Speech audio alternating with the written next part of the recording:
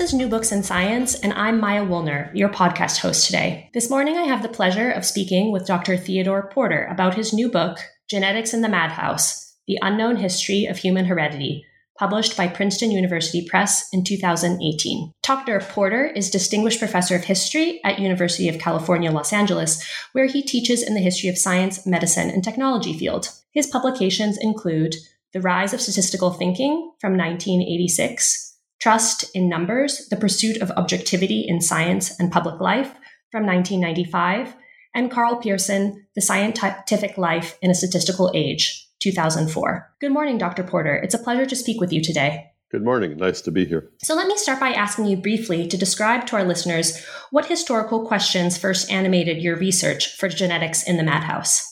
Well, I was interested in I've been interested in the uses of numbers and statistics and data, in history for much of my career, and I began this project trying to understand the relationship between the invention of genetics, which is very often dated to attributed to Gregor Mendel 30 years earlier, and then really dated to the rediscovery or the recognition of his work in 1900. And there's been a long debate about, which began in the time about the relation between a kind of understanding of human heredity or of heredity, which was about genes, and one which looked at the characteristics instead and was more densely statistical.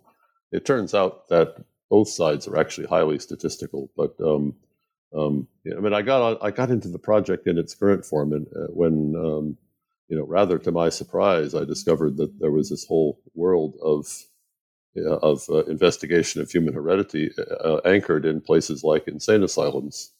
So that was what really got me. That was what really got me going. And the question then is how? Maybe the real issue is.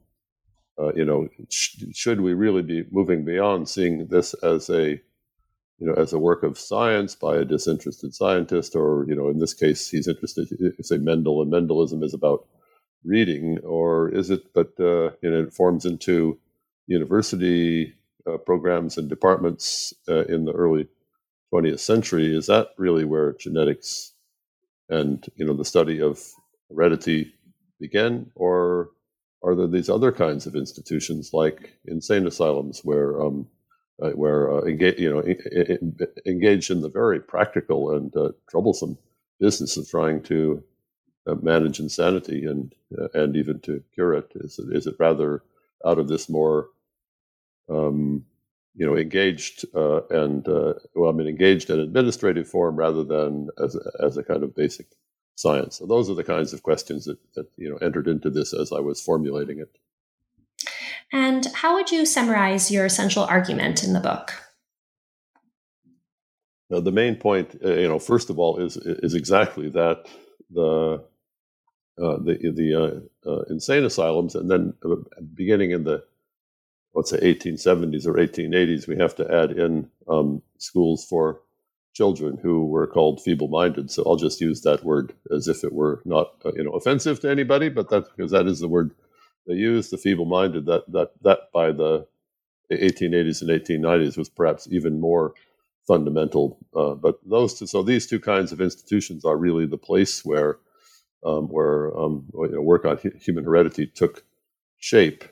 I've had some reviews already, and they tend to see at least certainly the book before the material I covered before 1900 as showing the role of this dangerous, terrible field of eugenics in the rise of human heredity, or in the science of heredity. And while in a way that's true, the argument actually kind of goes beyond eugenics, or is not limited to eugenics.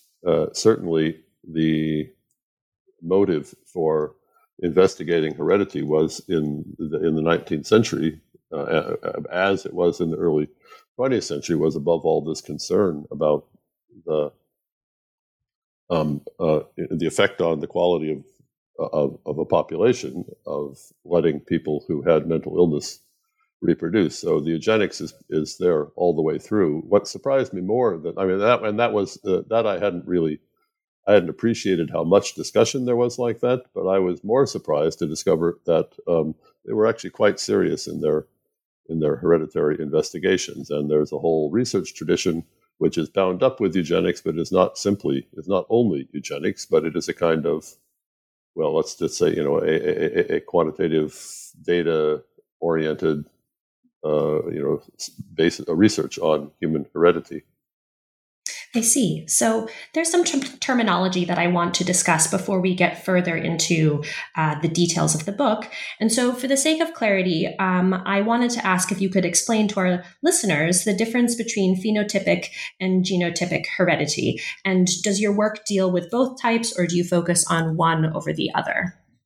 Okay, I mean, that's a quite fundamental issue, and it's a little bit what I was talking about already. Genotype is in simple terms, is genes. So the word genetics was developed, or was coined about in the first decade of the 20th century. It was about genes. The new science of genetics was inspired by this excitement about Mendel's breeding experiments. Mendel's breeding experiments were kind of agriculturally oriented experiments on pea hybrids. It was really a study of hybridization, and maybe that could be a model for understanding all kinds of human heredity.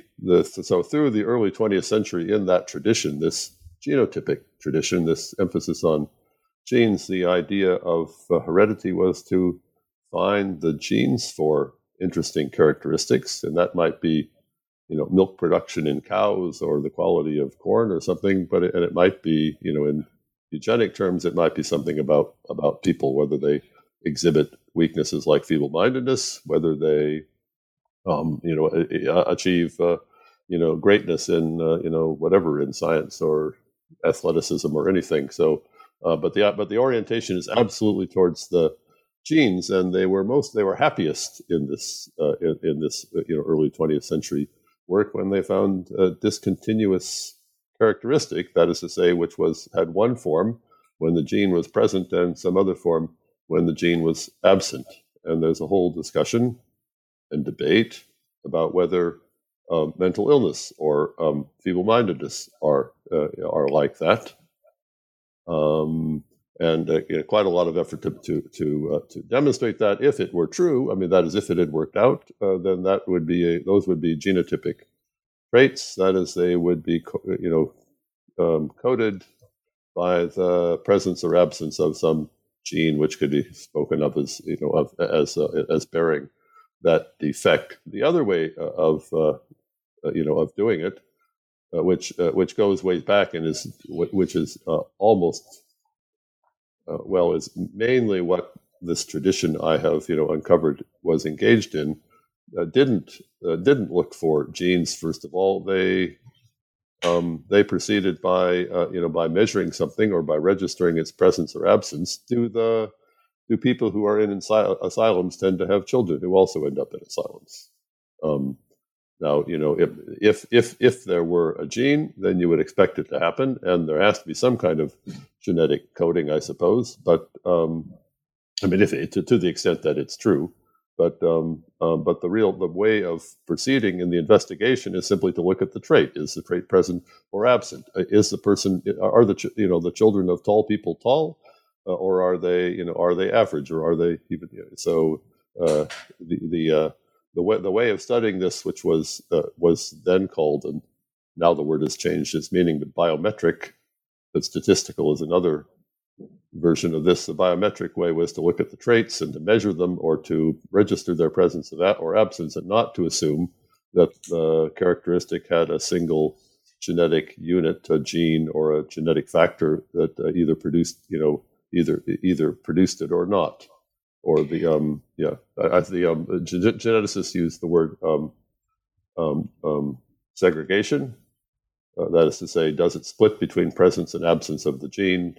Can you see a radical difference between these things? For a thing like human height, let's say, or human abilities of various sorts, I don't think very many people think you see that kind of discontinuity. So anyhow, this tradition is mostly about looking at the measured characteristics and not assuming that they can be traced back to a gene or genetic element whose presence or absence determines what you see. Thank you so much for that clarification. That's very helpful. So now I want to ask you, why do you begin the period that you cover in your book in 1789? And how did King George III of England's mental health initiate a debate about insanity and record keeping? Right. The King George is an amazing story, and so it was kind of irresistible. And as it happens, there's not a radical gap, but for a couple of decades, I don't really have anything else of that level of engagement. In some sense, it was irresistible, and it perhaps is more that it manifests things that were gradually developing than that it was itself an important event. In generating the kinds of activities that I write about. But it absolutely showed. It reveals the serious beginning of record keeping as a public responsibility. Now, it is interesting. It's kind of the point of origin of all this is exactly record keeping, and institutions like insane asylums, which begin appearing in great numbers somewhat later, were expected to do that. The record keeping on let's say at Bethlehem is its real name. The famous London asylum was very scanty. There was some records around, and actually there were also records kind of kept but not published anywhere or printed, which people might, when they got interested, they would go looking for this. And then when the King George's madness inspired this important question, was the king likely to recover or not? If he wasn't going to recover, then it would make sense to appoint a regent to replace him. There also and the play and then film, which is the film is called The Madness of King George, kind of brings this out nicely. There are lots of people who wanted the king to be found to be incurably insane, so they could bring in a more kind of moderate, Whiggish, his son, who would be allow more power to Parliament. So this vast debate about whether the evidence from previous experience with insane asylums, with patients of asylums, allowed one to believe that the king was likely to recover or not. And William Black, the doctor who had kind of cut his teeth in this kind of investigation, as many people did, studying smallpox inoculation in the century before cowpox, Jenner's cowpox vaccination, went into the records of the Bethlehem Asylum. They did not have public records of the kind he was looking for, but he discovered an apothecary, the druggist, or the kind of an assistant director of the institution, who was keeping them privately. So the story of King George, which is wonderfully, amazing for its in itself, also brings out the pressures, which became quite intense, to have proper records on what was going on in these institutions, and the keeping of proper records, and and making them available to the public, at least, to the public and for investigation, is just the ground on which this whole study is built. It was only because there were these kinds of records it was possible to have the kind of scientific or whatever scientific medical developments that I mostly describe in this book. What were some of the ways in which early European and North American alienists, as psychiatrists were then called, used record keeping to investigate human heredity as a source of insanity? Maybe you can tell us about some of the particular individuals who were engaged in this process. That's really the point where it all begins. And actually, already Black in 1790 published he rewrote his book on the statistical causes of death, and he now included this material on Bethlehem Asylum, and he summed it up in a bunch of tables. So the table is going to be for quite a long time in this story the main vehicle of investigation and observation for looking at human heredity.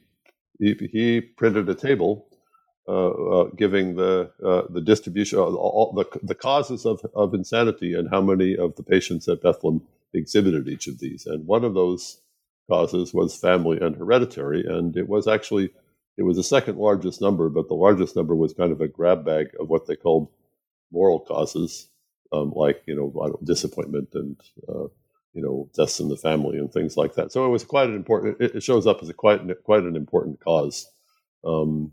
In France, there's a table like that in 1816, using the great, based on the work of the great Paris hospitals, and then you see tables of this sort, appearing, gradually until I would say about the late 1820s or 1830s, when it becomes quite routine. So the tables were. There are lots of the whole series of different tables that appear in all the reports. It's kind of a triumph of whatever data consciousness or statistics already, that the reports of these public or semi-public insane asylums were written by the medical superintendents or directors of the institutions, were often very much oriented around the statistics. And one statistics that almost always appears, probably because it is the sort of thing that doctors would routinely put in their case reports from an earlier tradition, was the cause. So there would be a table of causes. They're idiosyncratic and quirky things in some ways, it's. I think I could say a lot about that, but let's just say almost always there is a table of the causes of heredity and causes of insanity, and heredity was typically quite prominent among those. So in a way, the first part of this story is just very simply this move towards routine record keeping about causes of insanity. I'll just say a little bit more about that. I was, seeing all these tables, which I began the work, in looking at data produced in around 1900, and then I came to recognize the importance of these institutions, and I began tracing it back, and I found that it was already going on in the 1820s and 1830s, and I was extremely curious how did they get these kind of numbers? And part of the answer is easy and is all over the archival records. They had big admission books, and they entered all these.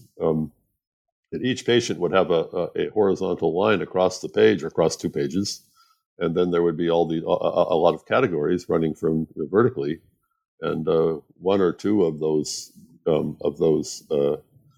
vertical columns would have something about the cause or cause. Maybe they would mention heredity specifically, so I had been quite I was surprised and impressed to discover this kind of information, and it was anyhow it was easy to take the columns in the table and to add up the numbers and to produce, or the columns in the registration book and add up the numbers to produce a table. The next question is, what kind of an exchange happened between the doctor and somebody? Actually, I didn't even know for sure it was a doctor for a while, and then it became kind of clear to produce that kind of number. So,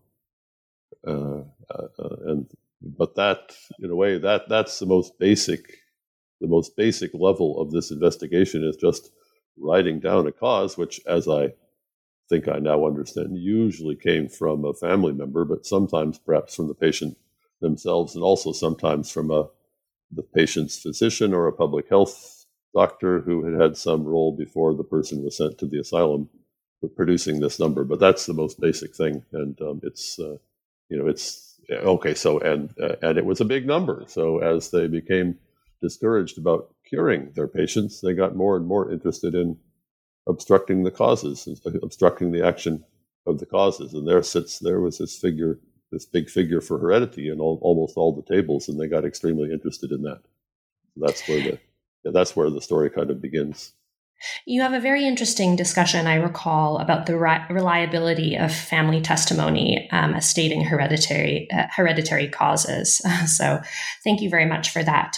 Who was Jules Baillarger, and how did his tabular forms inspire a shift away from the old one-dimensional asylum tables to statistics that tried to pose more specific questions? Right. Baillarger is he was, among other things, he was the editor of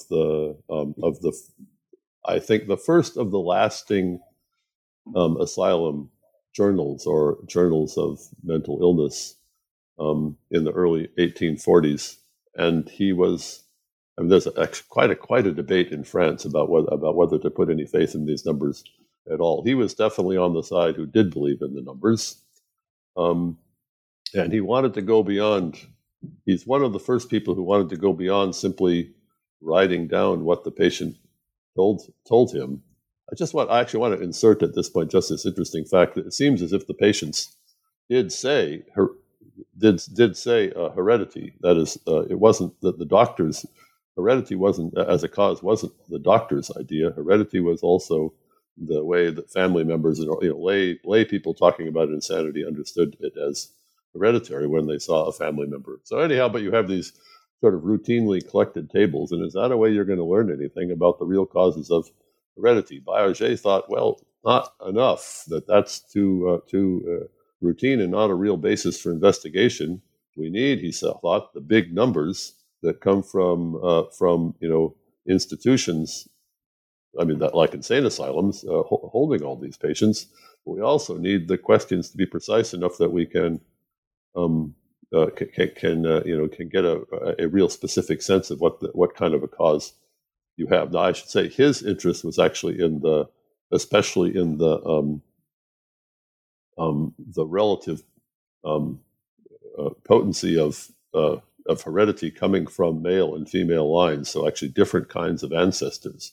Mother's mother, mother's father, father's mother's father, father, and on the way back. And which of these had the most effect on the children, and actually did it have more effect on male or female children? So he has this pretty specific, idea for investigation, and he thought the way to get that kind of data was we couldn't just tally up what the patient or the family members or somebody said in the asylum reports. He wanted instead to have a table to send it around to doctors, and in which they would write their name in the upper left, and then they would fill out for families. What the health of a lot of ancestors, and then how this bore on all the children. So he was trying to move from simple kind of, let's say, medical bureaucratic record keeping to something more like medical scientific record keeping. And I don't want to exaggerate the radicalism of his shift, but he definitely thought that the researcher, the doctor, had to take a more active role in shaping that kind of investigation. And by from quite early, this is in the mid 1840s, and by the mid 1840s, there's already an effort to make this less bureaucratic and more an active research. And Baillarger is one of those people. So let's take another step forward then, and I'll ask you to explain what pedigree tables are and why Ludwig Dahls were ahead of their time.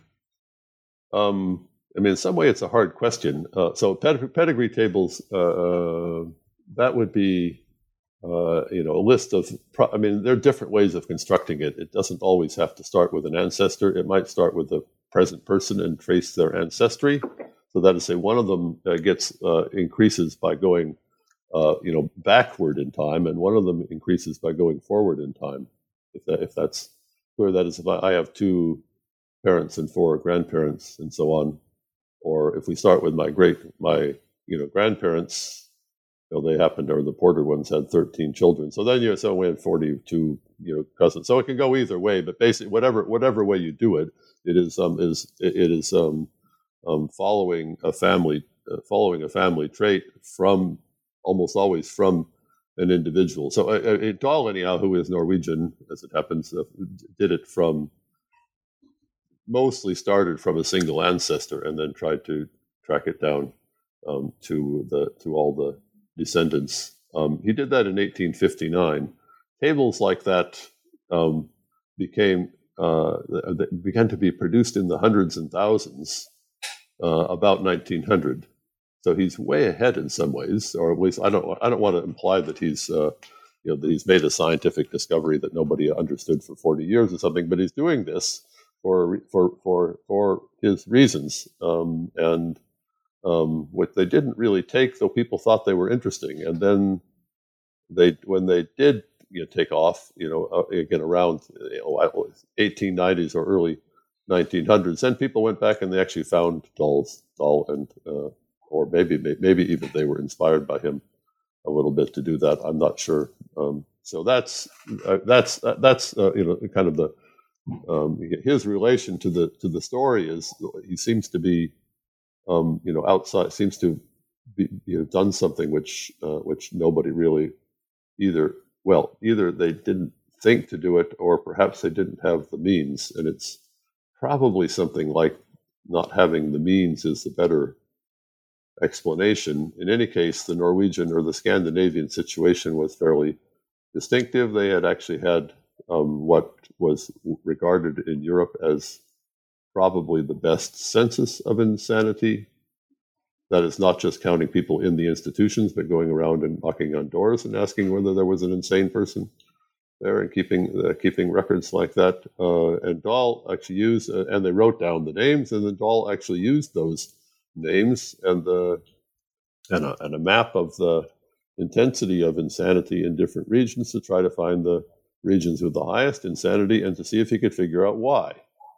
And what kind of a answer might that question give? Well, it might be that there's something in their diet or the weather, or their environmental explanations seem quite possible. Dahl, after a while, determined, but he went and he's using all these records. He tried to find every person who could be counted as insane, or I'll just introduce the word idiotic or idiot, which was a technical term at the time. So some kind of mental, defect, or some kind of insanity of mental illness, and try to find all the people in that community who showed signs of conditions like that, and to now he uses this a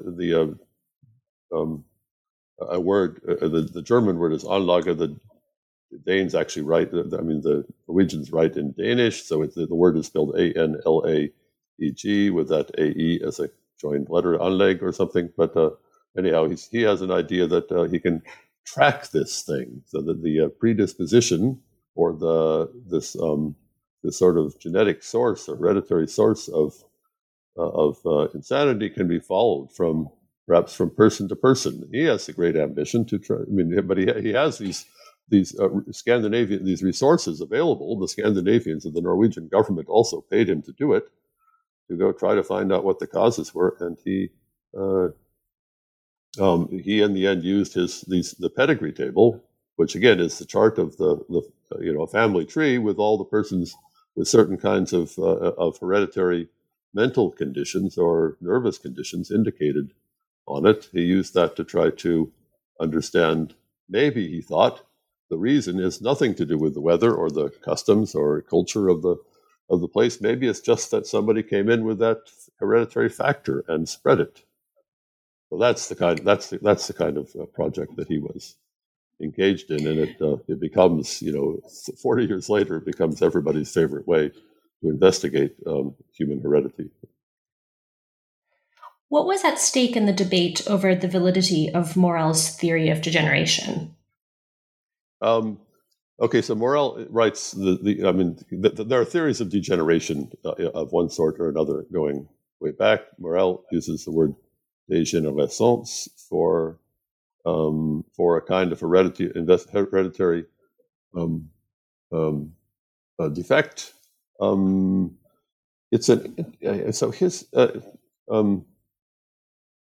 in a way, the understanding of heredity that underlies that kind of investigation is extremely different from what was already quite common among many people interested in heredity, and that would often be doctors who are interested in human heredity.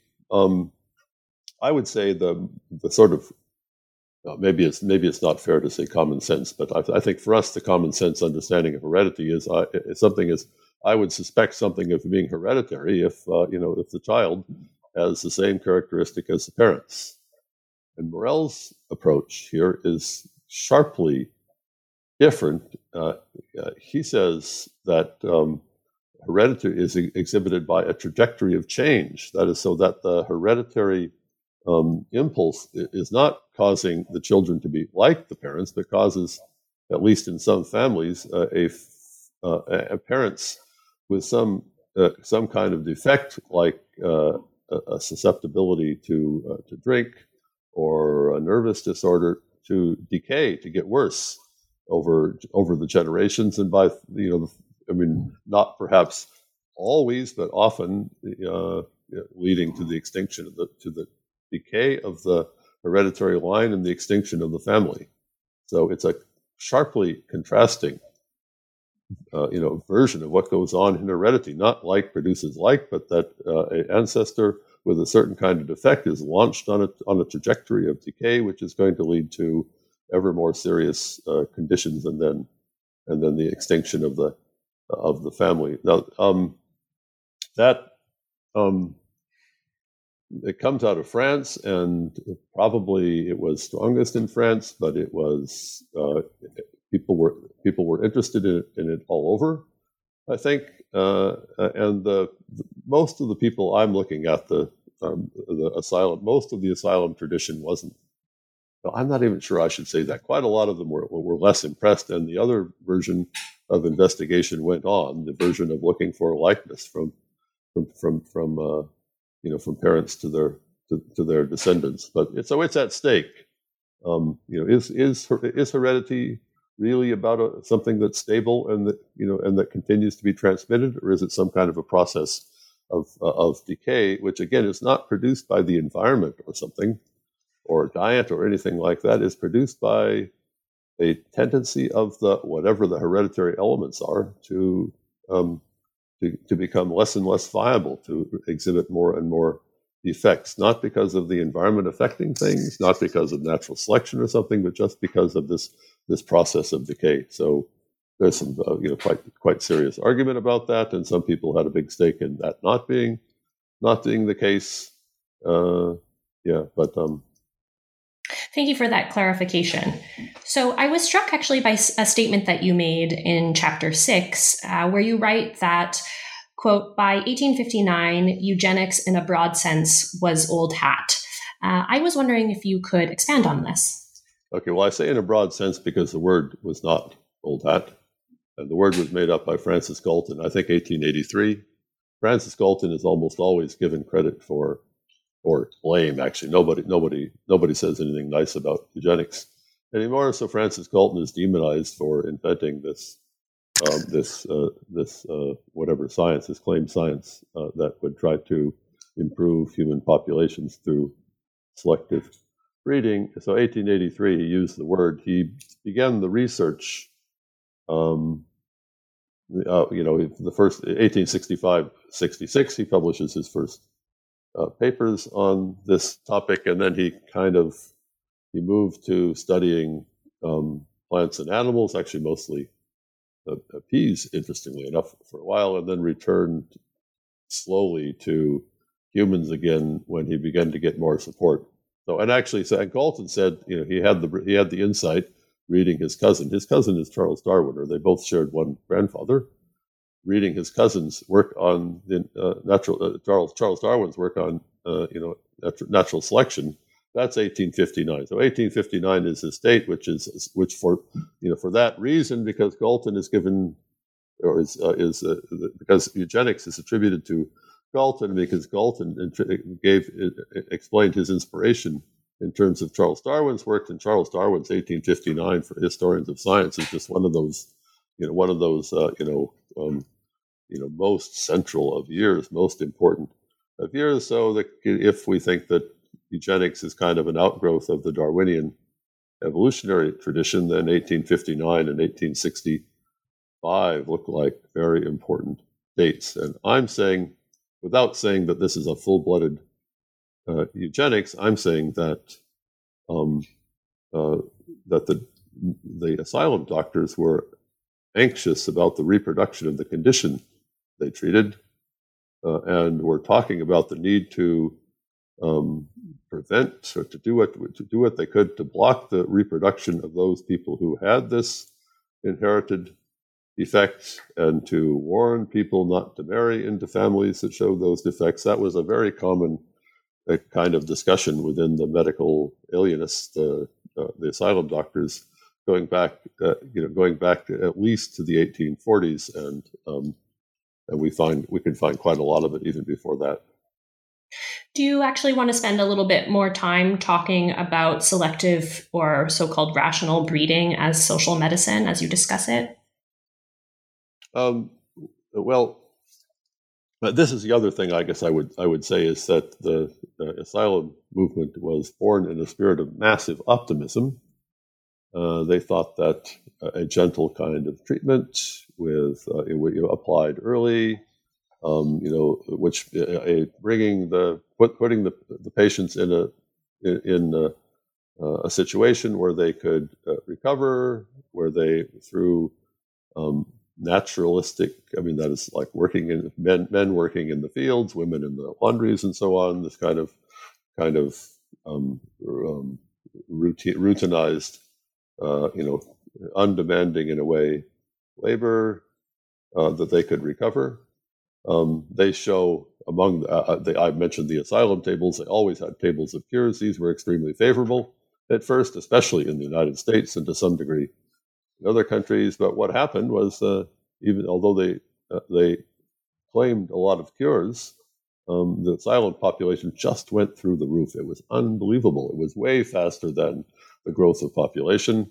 It became extremely expensive. The asylum doctors were deeply discouraged by this. What has gone wrong? What can we do? Well, meanwhile, so they're not the treatment. They didn't give up the effort to treat patients, and they continued to think that they were curing some of them. But meanwhile, there were other ways they hoped they could cut off the expansion of this terrible condition. And the one they got most interested in was blocking its reproduction.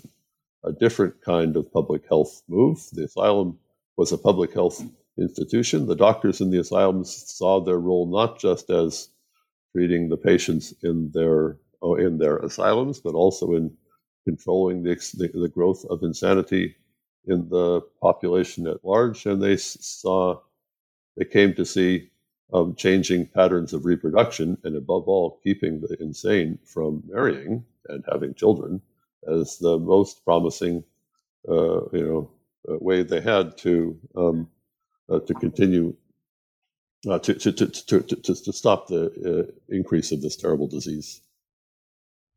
So significant portions of your discussion in part 3 of the book require familiarity with the concept of Mendelian genetics and single factor inheritance.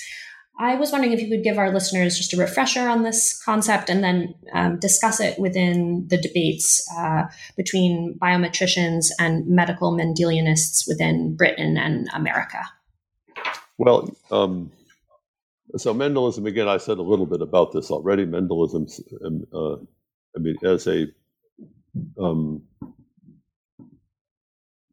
if the word gene comes into it a little bit later, but I'll just use that word, the idea that the gene codes for something, and perhaps something that we can see, directly.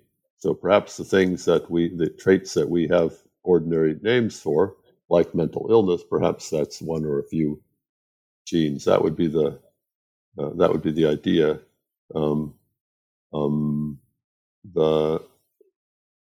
The controversy was, so let's say those who opposed this view didn't necessarily deny that occasionally a trait, like exhibited the characteristics of Mendelism, which would be, the word is first segregation. That is, it divides into distinct types, not a continuum, but distinct types.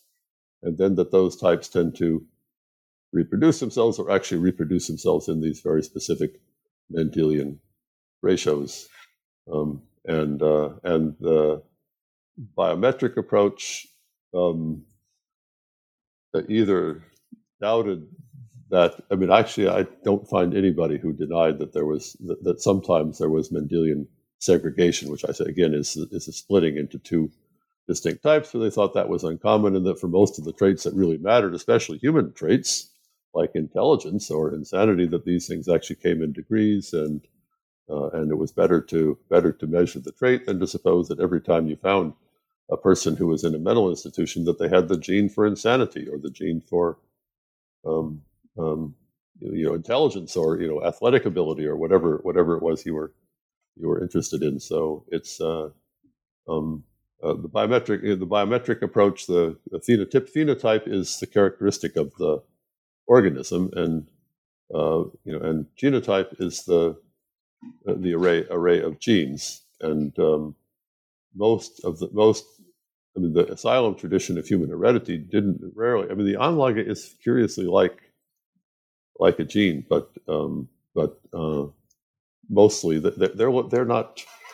They were looking at characteristics and how they were reproduced. They were not mostly trying to find the gene and to see whether it, see how it behaved. Who were Wilhelm Weinberg and Ernst Rudin, and why are they central figures in your story? So Weinberg and Rudin are important German researchers on heredity. Rudin is the more kind of established figure, and he comes out of psychiatric institutions called clinics that began in the late 19th century, and that allowed for research on insanity, on various things, but including the causes. And his institution, actually, it's originally the institution. It's in Munich, and it's originally an institution which was it's a place where the classification of insanity was redefined, and it becomes quite powerful. Rudin became the head of what was called the demographic division, and was interested exactly in the kind of how to understand the growth of insanity and how to check that growth. So, and Rudin was an early convert to a Mendelian kind of understanding of heredity. Early means 1908 or so. That's about 8 years after Mendel became famous among botanists, and he hoped to show that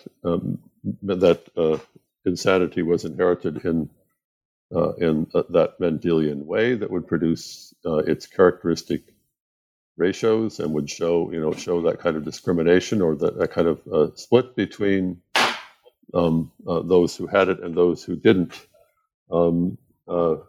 Weinberg is a different person. Rudin is in the center of psychiatric power in Munich. Weinberg was in Stuttgart in southwestern Germany, a public health physician. He presided over a lot of births. He was engaged with the medical statistics of the area, and he became rather expert in statistics. He also learned some things from Francis Galton's kind of statistics, and Karl Pearson, who continued that and developed that tradition in the early 20th century. So they did an influential project about 1912, 13, 14 to try to establish, with using all the best research techniques, that really once you made all the necessary corrections, it would prove to be, let's say, the categories, the newly developed categories of dementia praecox, or which is kind of schizophrenia, or manic depressive disorder, that these would show the Mendelian characteristics. They did the experiment with all the statistics that was available of the time, and again 1912, 13, 14, and the result, which they hope to get a ratio of in a certain group of 25% insane. They got something like 4.5%. So they were deeply disappointed by that, and they proceeded with actually, though they continued to, or let's say Rudin now continued to hope that he would establish, the real Mendelian basis for insanity, went on with a more empirical approach, again, empirical phenotypic, that is looking at the trait. He had funds from a rich American financial guy, and then actually later from the Rockefeller Foundation. So he was very prestigious and very well supported to carry on this work and to try to establish what the real problems were, the real genetic causes of insanity. He also was prepared to intervene. That was very important for him, though. He always said that any kind of accepting sterilization would always be a choice of the person sterilized, until 1933, when the Nazis came to power, and they almost immediately passed a mandatory sterilization law, and Rudin supported that completely, and favored its implementation in a quite forceful way. Because he was not alone, but he and a few other human genetics types or human students of human heredity had the kind of expertise that made them very influential for trying to figuring out how to implement the Nazi sterilization law. So how, in a little bit more detail, was empirical heredity prognosis used then in Germany during that period to support the 1934 sterilization law? Okay, well, first, you don't want to exaggerate the extent to which what they said they were going to do was actually done. I have seen some of these interesting forms on which they registered the information that was required to sterilize, and some people were sterilized for hereditary reasons under the hereditary law without a single relative with mental illness being identified. So we don't want to suppose that they adhere to their own standards. It's not for nothing were they the Nazis, but the way let's say the kind of evidence that Rudin was already producing before the Nazis and continued to show afterwards was simply, looking at the descendants, the offspring and the descendants of people who had been diagnosed as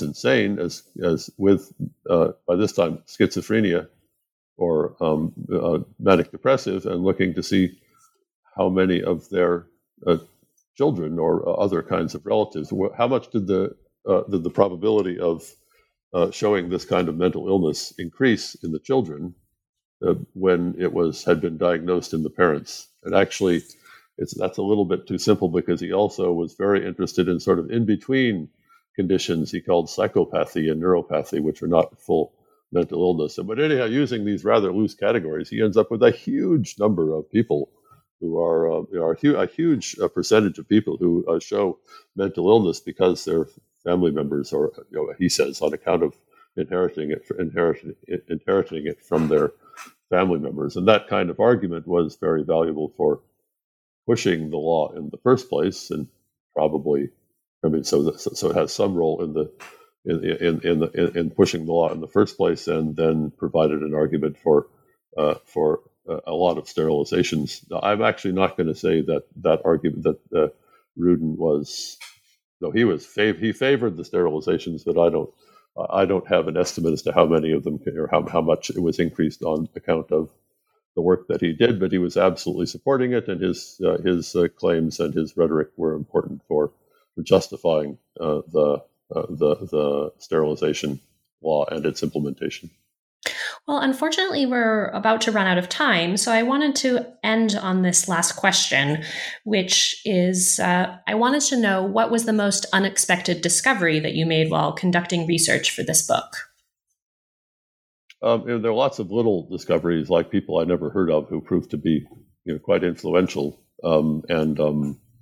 I go into this with quite a lot of not expecting a very high quality of work. And while I'm not going to say that the work is brilliant, there were actually quite a lot of serious people. And in a way, the thing that shocked me or surprised me most, and it happened actually right at the start when the rather less original kind of work I was planning to do turned into this project on the